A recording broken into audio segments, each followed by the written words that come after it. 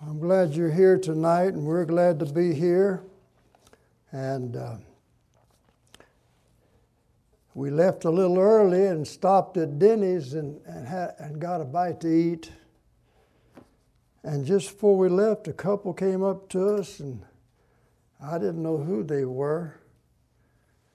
They said, "We used to go to Greenwood Village back in 1970, and I was one of your bus captains." I said, "Really?"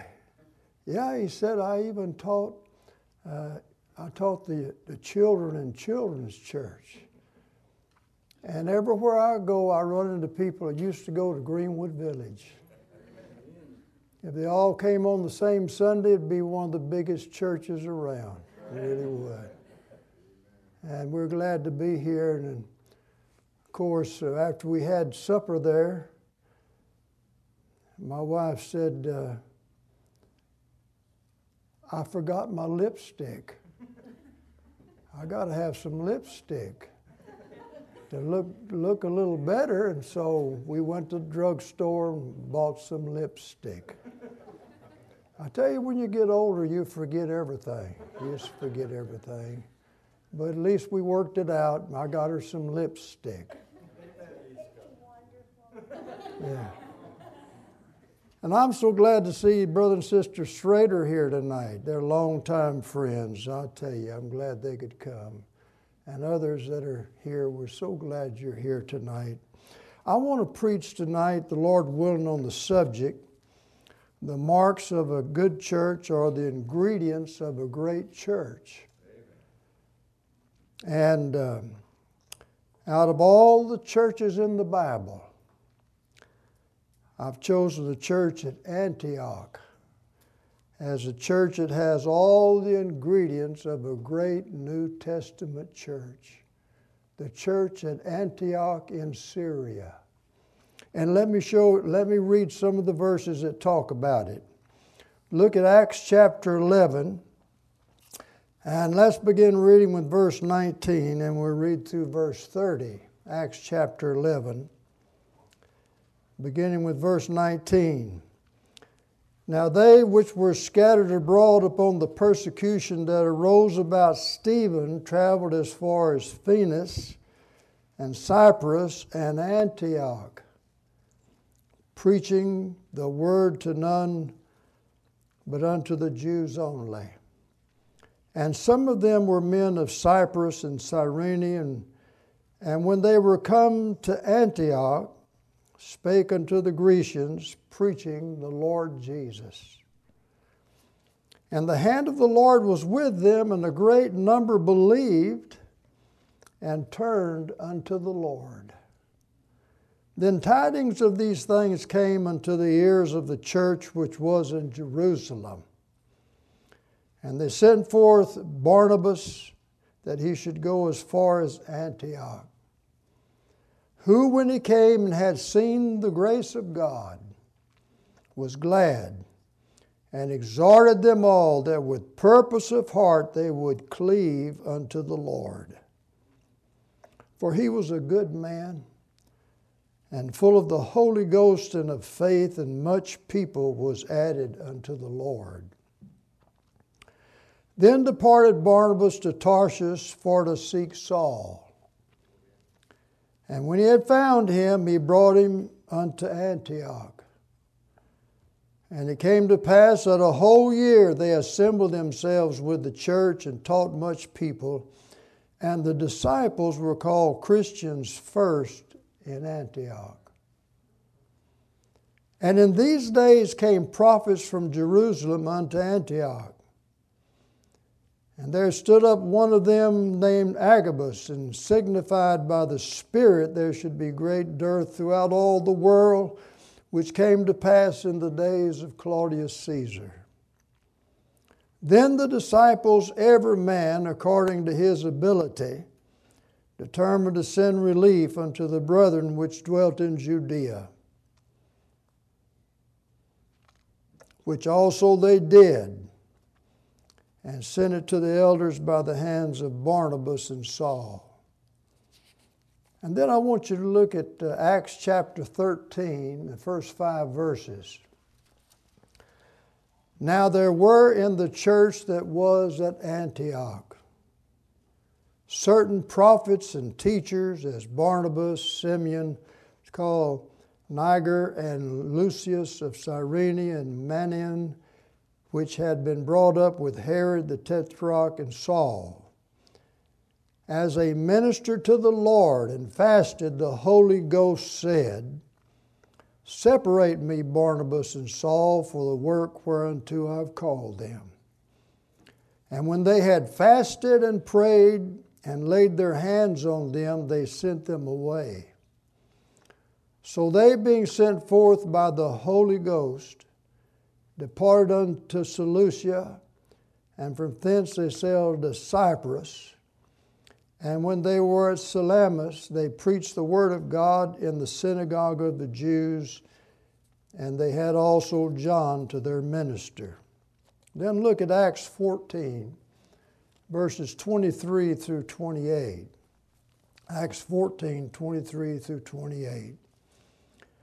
And when they had ordained them elders in every church, and had prayed with fasting, they commended them to the Lord, on whom they believed.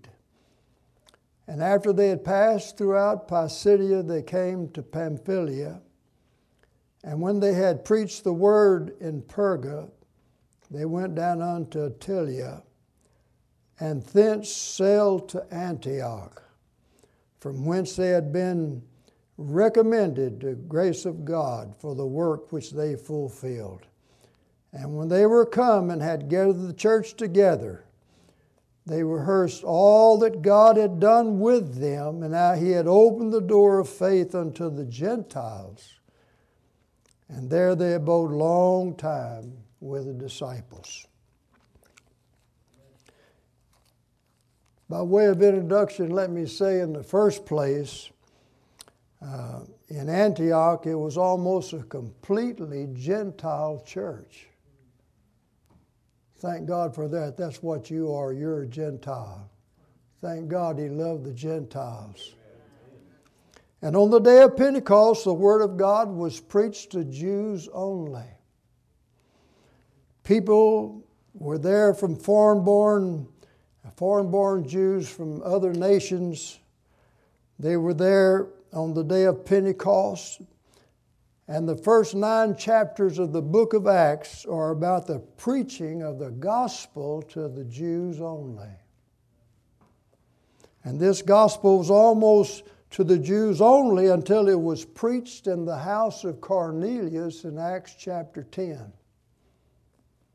The headquarters were at Jerusalem. From Jerusalem, the word of God went out.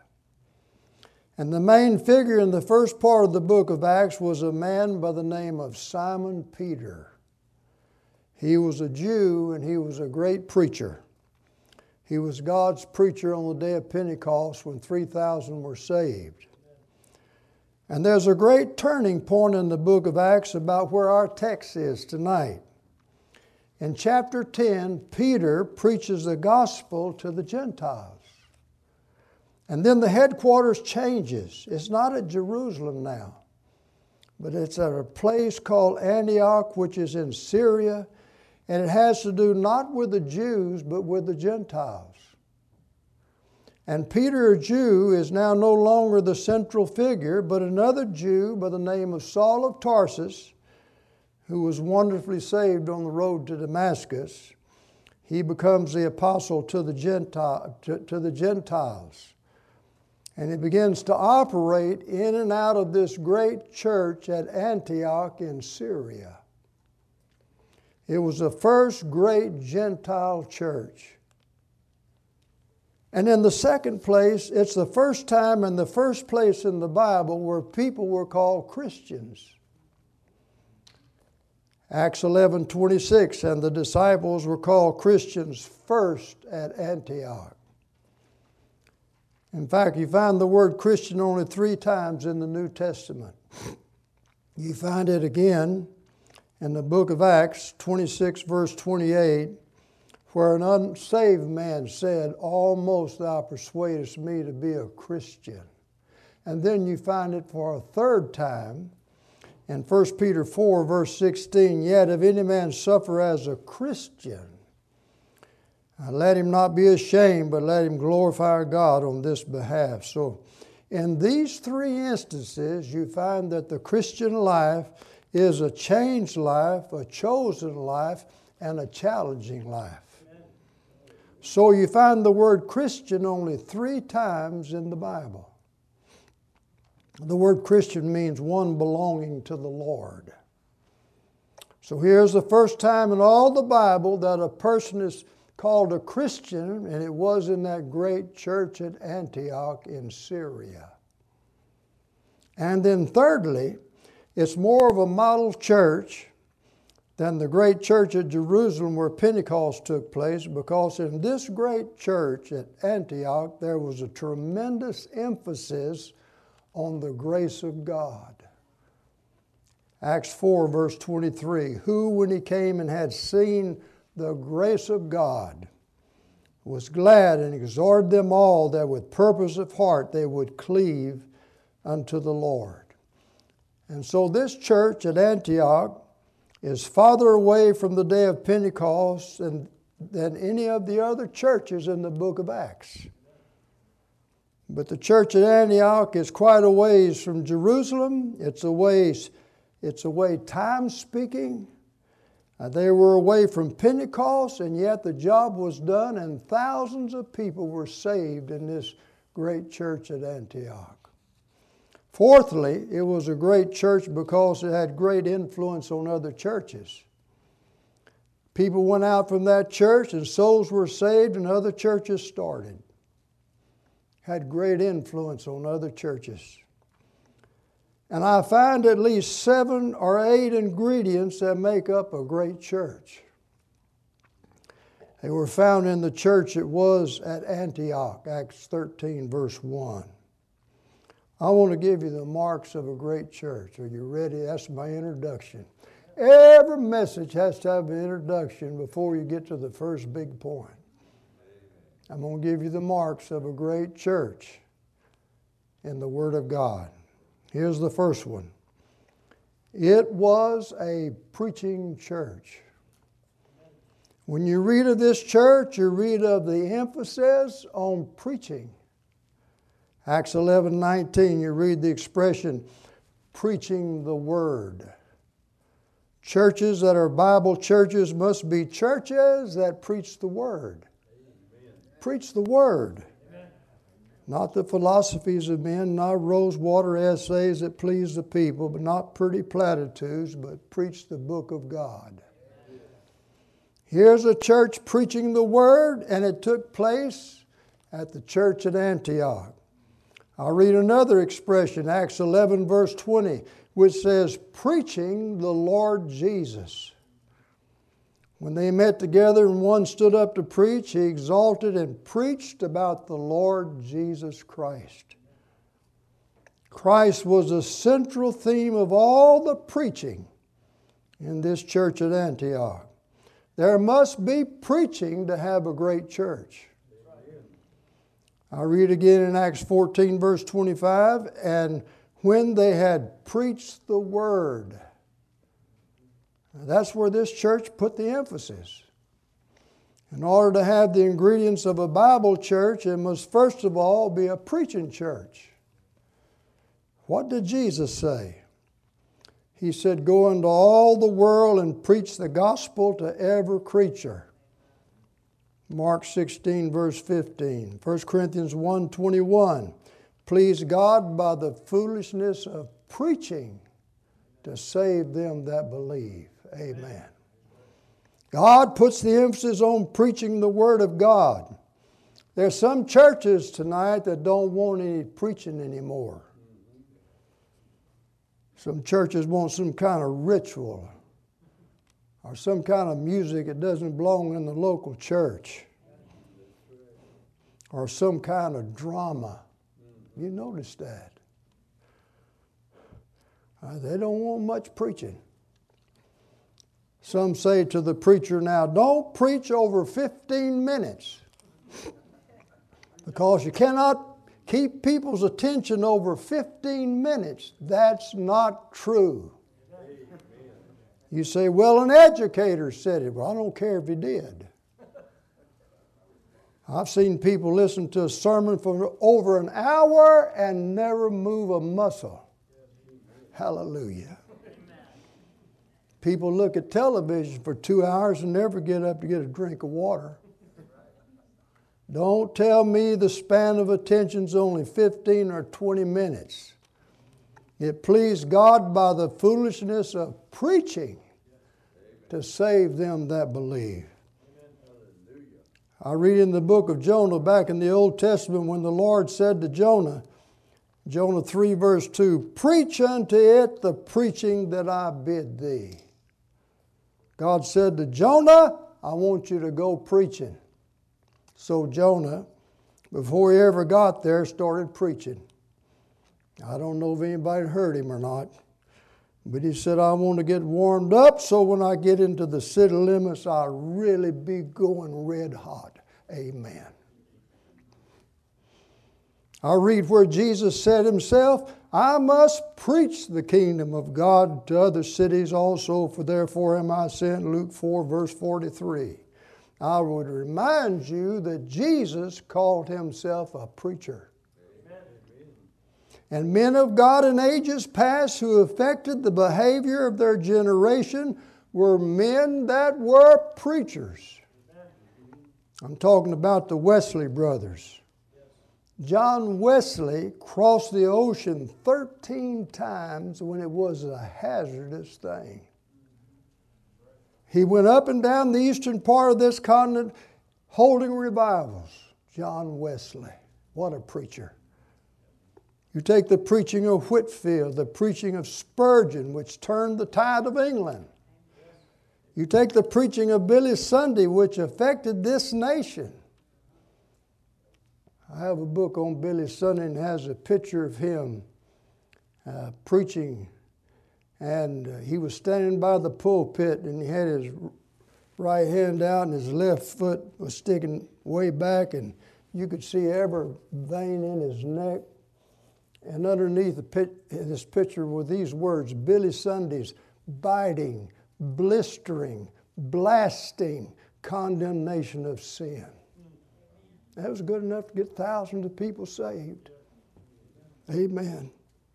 If we had more preaching, we'll have less modernism. If we had more preaching, we'd have less ritualism. If we had more preaching, we'd have less intellectualism. We need more preaching.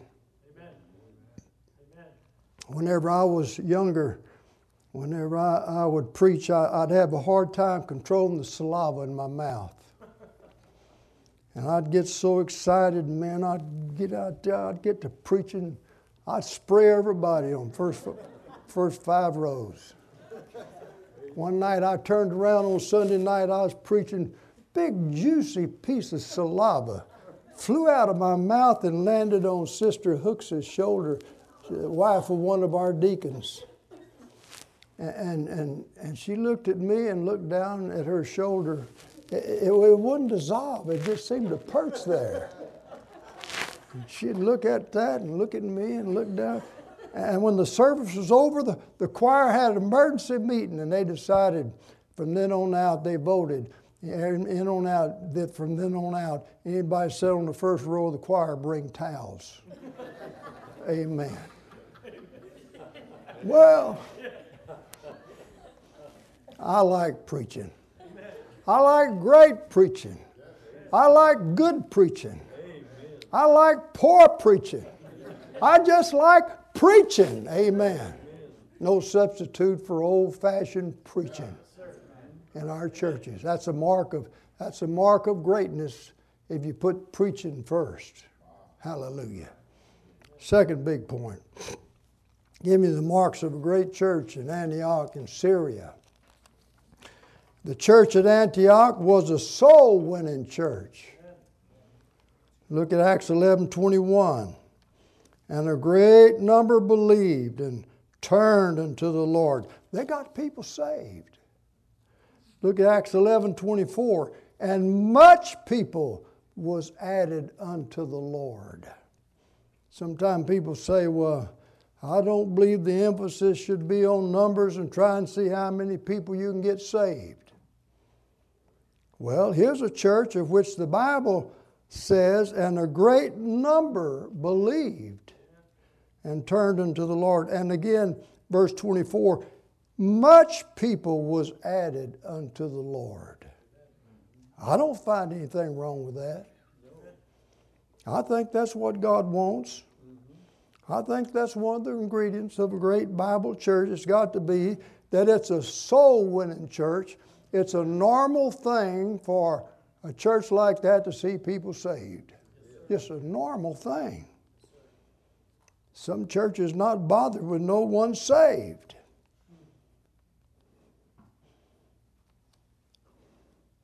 And did you know,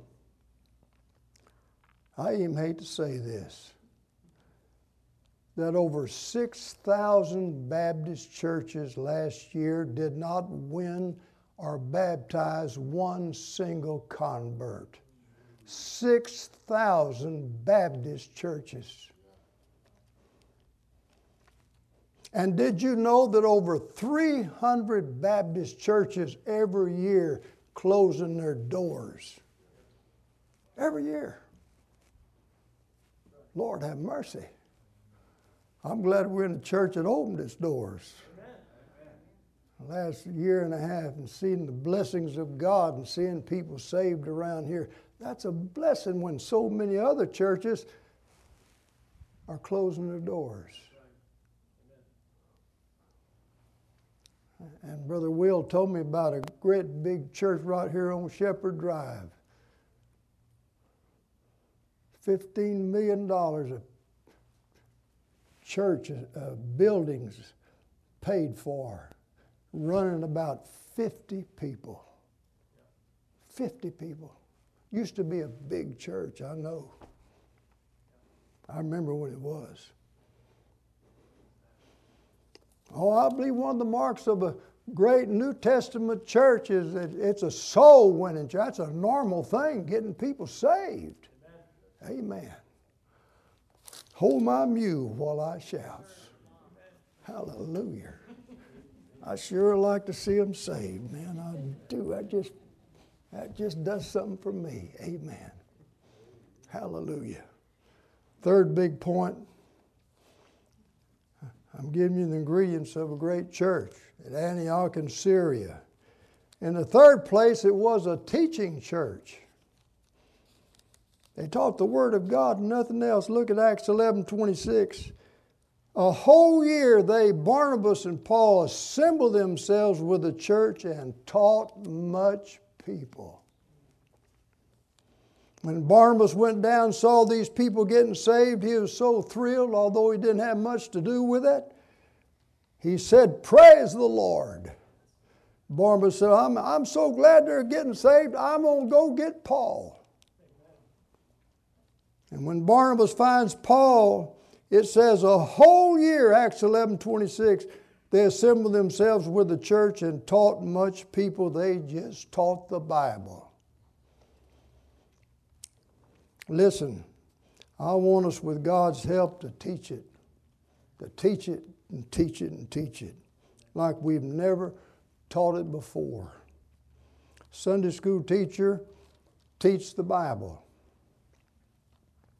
I mean, you ought to be so full of it on Sunday morning that when you get up to teach the Word of God, you don't have enough time to deliver it.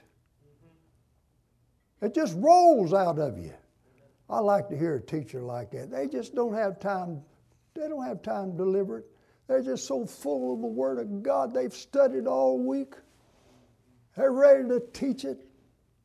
I've been in some Sunday school classes when the teacher got up and said, "Sorry, class, didn't have time to study this past week." I'm going to tell you something. If I was sitting in the class like that, that'd be the last time I sat there. They ought to be so full of the Word of God it just rolls out of them. They don't have time to teach it. They hear ding, ling, ling, ling. What was that? Oh, teacher has warning bell. You just have 5 minutes. What? I ain't even got through my introduction yet. I had all those big points just waiting. Lord Jesus. You know, this Bible needs to be taught. Amen. One idiotic woman by the name of Madeline Murray Nohair, she influenced our Supreme Court. I lost respect for every one of them. She influenced our Supreme Court. The Bible should not be read in the schools anymore. And brother, we're paying for it now. Amen. When our country turns its back on the book of God, then we've had it. You just mark it down. My second grade teacher, her name was Mrs. Ruffin. I never have forgotten Mrs. Ruffin. You thought you was in a Christian school. I mean, she read the Bible. We saluted the flag every morning. We prayed every morning. I mean, it was better than Christian schools. Mrs. Ruffin. She's in heaven now, but I never have forgotten Mrs. Ruffin. Hallelujah.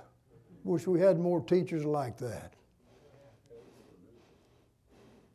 Acts 13:1 says, and there were in the church that was at Antioch certain prophets, and underline this word, teachers. There were 5 of them named. 5 is the number of grace in the Bible. So there were 5 great Bible teachers in this one church. They concentrated on what the Bible says in teaching people.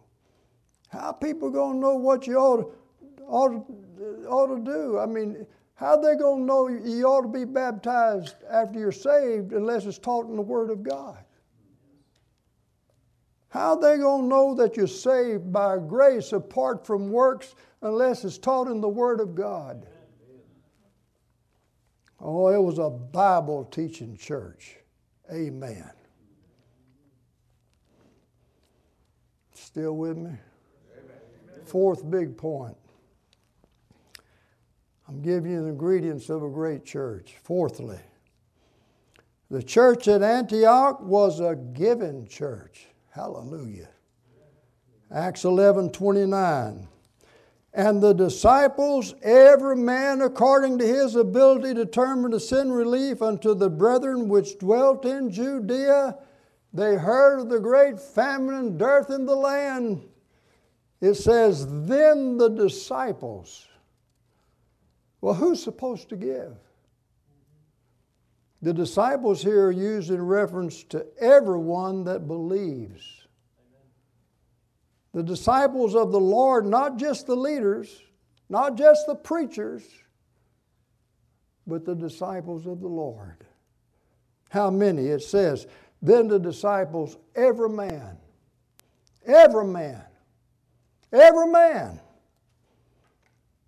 I believe you're a Christian, God blesses you with income. I believe the Bible teaches it's your glorious, wonderful privilege to be able to tithe 1/10 of it to God. I believe God blesses people for it. I don't think you lose anything. I think you gain by giving. Amen. Jesus said in Luke 6:38, give and it shall be given unto you. 1 Corinthians 16:2, upon the first day, Sunday, first day of the week, let every one of you lay by him in store as God hath prospered him. Let there be no gathering when I come. 2 Corinthians 9 verse 7 says, God loves a cheerful giver. Amen. So the Bible teaches giving to God. Church at Antioch was a giving church. Amen. Well, God gave all to us. John 3:16, for God so loved the world that He, what? He gave. He gave His only begotten Son, that whosoever believes in Him should not perish, but have everlasting life. Thank God for that. God gave His best for us. One thing I've tried to do the last 64 years, where I've pastored and where I've preached in churches, I've tried to teach churches to have a great big heart. God blesses a church like that. If you've got a great big giving heart in your church, God just performs miracles that you never would believe even happen. I've seen that over the years. We had Curtis McCarley come many times to Greenwood Village. He went to be with the Lord in 1974, and he was a preacher. He'd take a chapter in the Bible, and man, he'd break that down. You talk about preaching. Amen. Curtis McCarley. When he'd start out, he'd give you the chapter, and he'd read it kind of slow, and you'd say, boy, sure going to be dead here tonight, isn't it? But when he got through reading that chapter, started preaching and breaking it down, I mean, you heard some preaching. He greatly influenced my life. He did. In fact, one year I didn't have him come to the Bible conference, and I had Harold Seidler come in his place. Me and Brother Seidler was at the restaurant there on the Humble Road, and a little waitress came up and said, are you Brother Clayton? I said, yes, ma'am. She said, you got an emergency call. You're to return to the church right now. Oh, I said, yes, ma'am. Me and Brother Seidler got up, and I went back to the church. And my wife came in and said, Brother Curtis just went to heaven. I usually had him at every Bible conference. I didn't have him that year. During that conference, he was hauling some gravel into the driveway of the parsonage. He bought an old dump truck.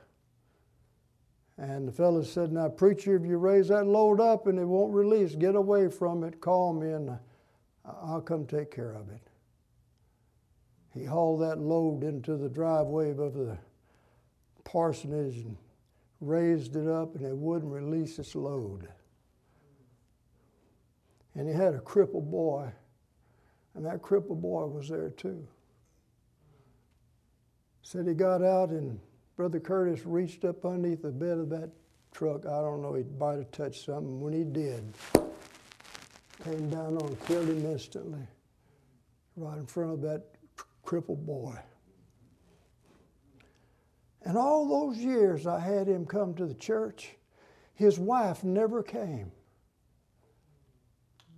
I don't know why I didn't make it a point to call and say, look, bring your wife. I'll pay for her plane fare. Bring your wife. I just didn't do it. A number of years after his death, I called Mr. McCarley and I said, would you come this year to our Bible conference? We'd like to honor you. Would you come? I always wanted you to come. I'm sorry I didn't make it a point. And she just started crying. She said, I'll come. I sent her an airplane ticket. She flew over to our Bible conference, and before she got there, I told the church, and I said, now, whenever I introduce her on Monday night, I want you to stand and clap your hands and whistle like she hit a home run. I want you to really pour it on. And I said, whenever I raise my hand like I'm trying to stop you, that'd be a signal to get louder.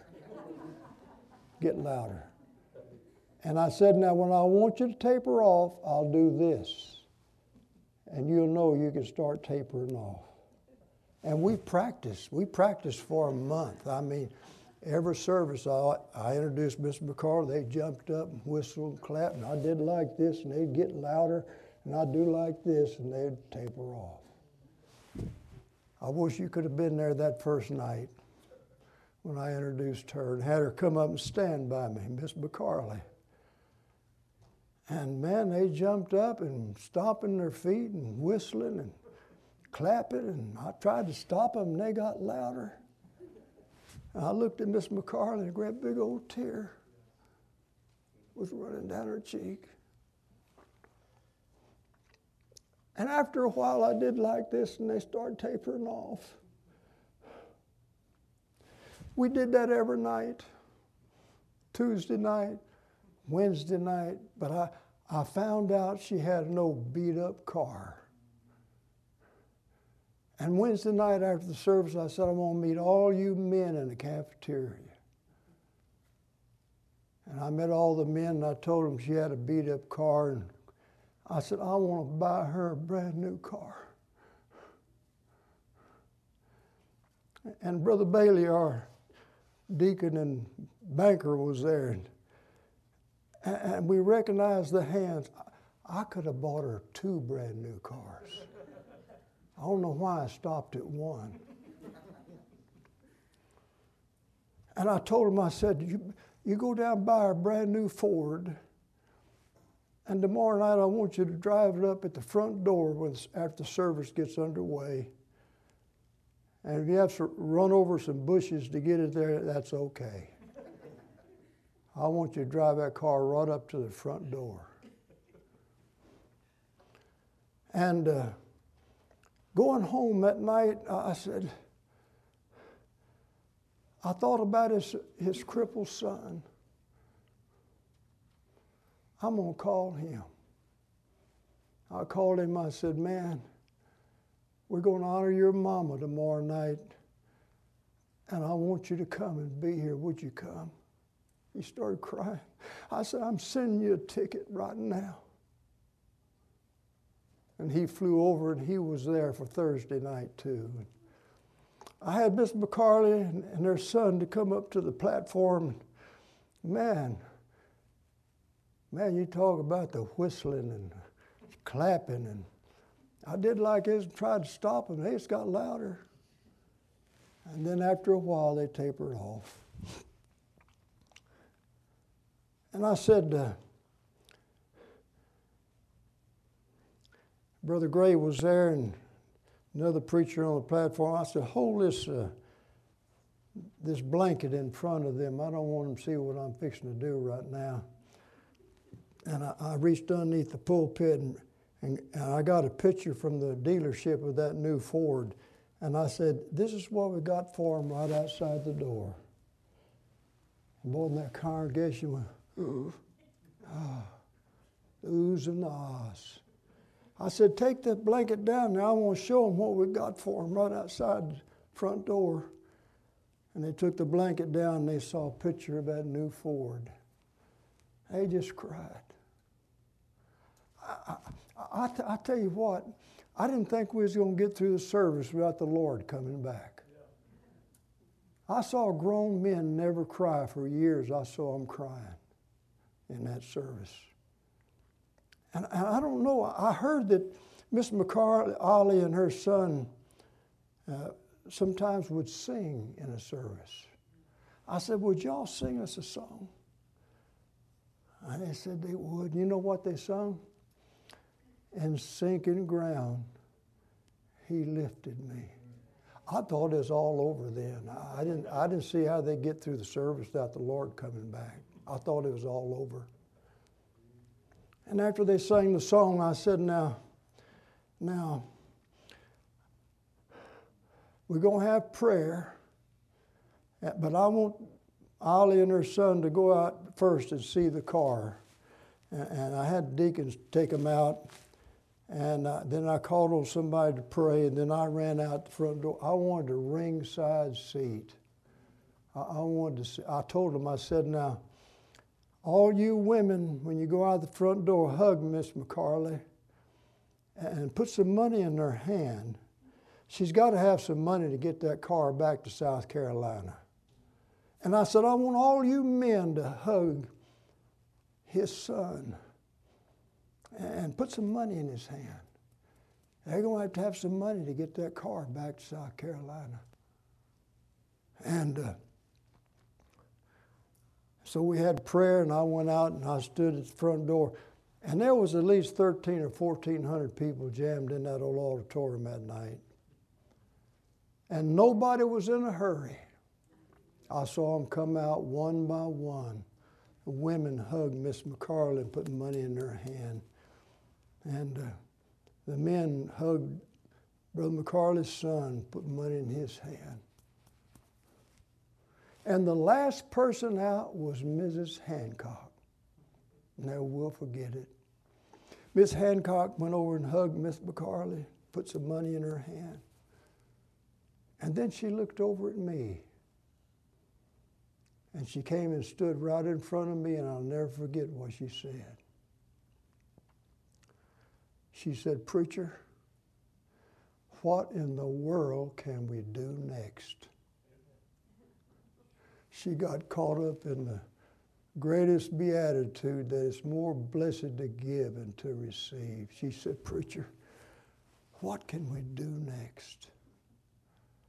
You know, that's what I tried to teach churches over. I wanted our church to have a great big heart. Amen. And he said, I had to pray it in every week. That's why I'm white-headed. But he took care of it. I mean, every week he'd take care of it. God blesses a church that has a great big heart.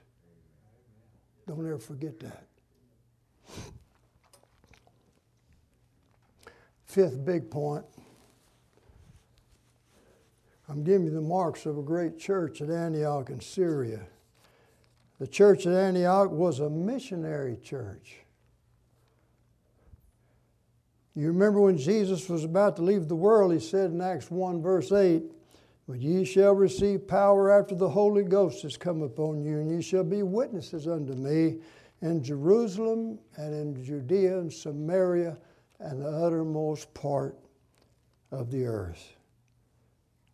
Now Jesus said in this verse that you should be a witness at home and abroad.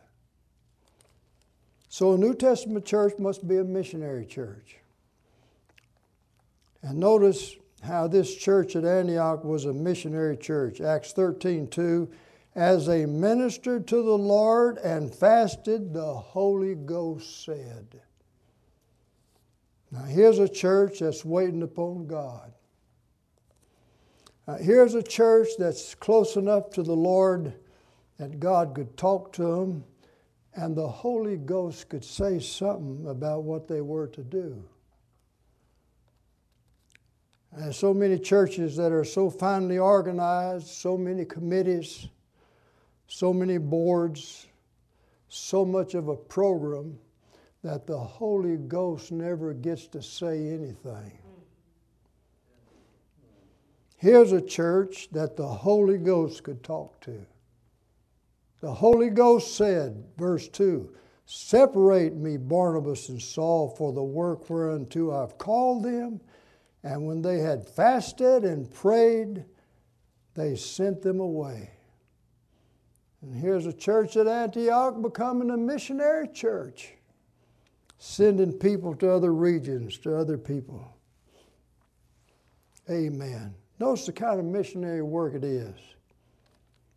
First of all, this missionary work was the work of the Holy Spirit. This was a work of the Holy Spirit. The Holy Spirit said, "I want these two men to go on this missionary journey." Secondly, it was a result of prayer. And thirdly, these missionaries were responsible to a local church. Acts 14:27, "And when they were come and had gathered the church together, they rehearsed all that God had done with them, how he had opened the door of faith unto the Gentiles." As a missionary church. Some of you may remember Brother Wayne Glenn. He was a missionary that came out of our church. He was a pilot. He'd fly down to Honduras, Central America, and help those missionaries. And one time while he was down there helping those missionaries, the Lord said, "I want you to be a missionary too."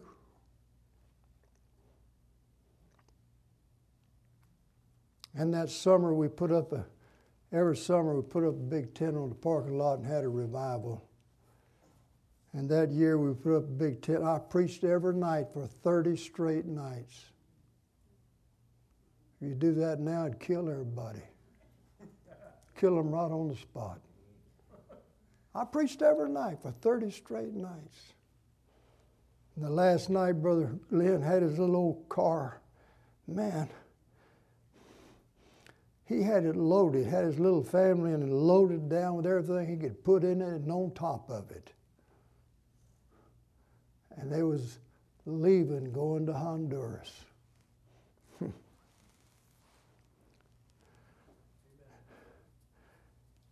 And he said, Brother Clayton, would you come down there and help me a little while? I'll tell you the truth, I didn't much want to go. But he insisted, and I knew the Lord wanted me to do that. And before I went, I told the church, I said, look, I'm going to go down there and spend a week with Brother Glenn in Honduras. And I said, would you give me $2,000 in $100 bills?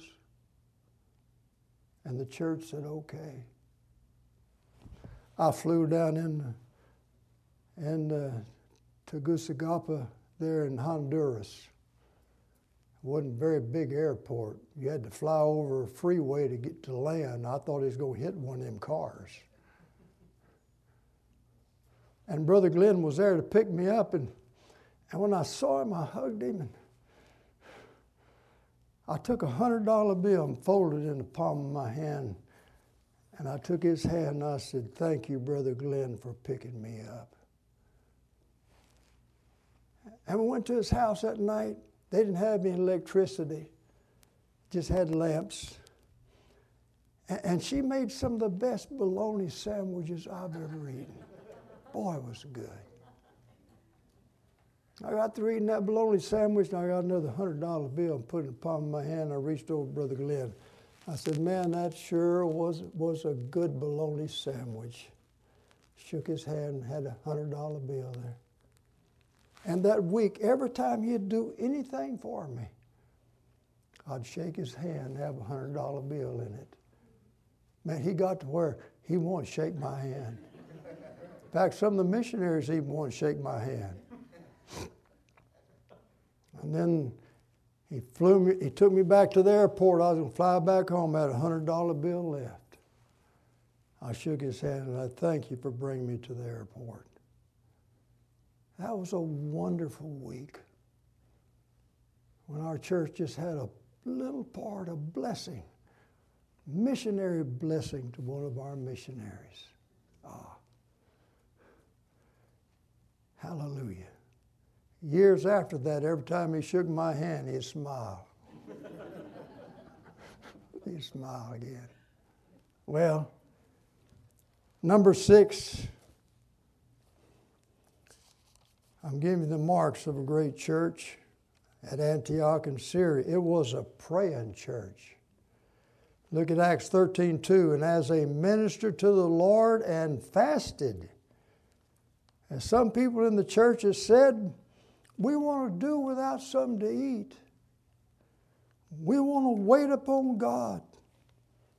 We want God to bless our church, to bless this work to the extent that we're willing to go without food. We'll wait upon the Lord and fast and pray. Acts 13:3, when they had fasted and prayed, they were a praying church. Acts 14:23, and when they had ordained them elders in every church and had prayed with fasting. No wonder people were saved. No wonder missionaries went out of that church. No wonder a lot of miracles took place. I'm going to tell you something. Very little praying going on today in our churches. Very little praying. Number 7, it was a harmonious church. I'm surprised when I began to read and study about this church. It was a harmonious church. You read of it in 3 different chapters here in the book of Acts. The church at Antioch, you read about that church, you never read one time about a ripple or any difference among the believers. That couldn't be said about the church at Jerusalem. Well, one day there was an argument. As a result of it, deacons were elected. But the church at Antioch was a harmonious church. They worked together. I don't think I'd call any church Harmony Baptist Church. First time you had trouble, you had to go out there and change the name of it. Disharmony Baptist Church. I had a preacher tell me over in Atlanta, he said, "Preacher, I want to show you there's a Baptist church over here. They call it the Free for All Baptist Church." And he showed me another one called the Compromise Baptist Church. I don't think I'd call any church the Unity Baptist Church. First time you have trouble, you have to go out there and change the name of it. Disunity Baptist Church. And I told Greenwood Baptist Church, if you don't behave and get right, bless God, I'm going to go out there and change the name of it to the Deadwood Baptist Church. Amen. Psalm 133, verse 1. Behold how good and how pleasant it is for brethren to dwell together in unity. Listen, there's nothing more that the old devil likes better than to bust up a Baptist church. Amen.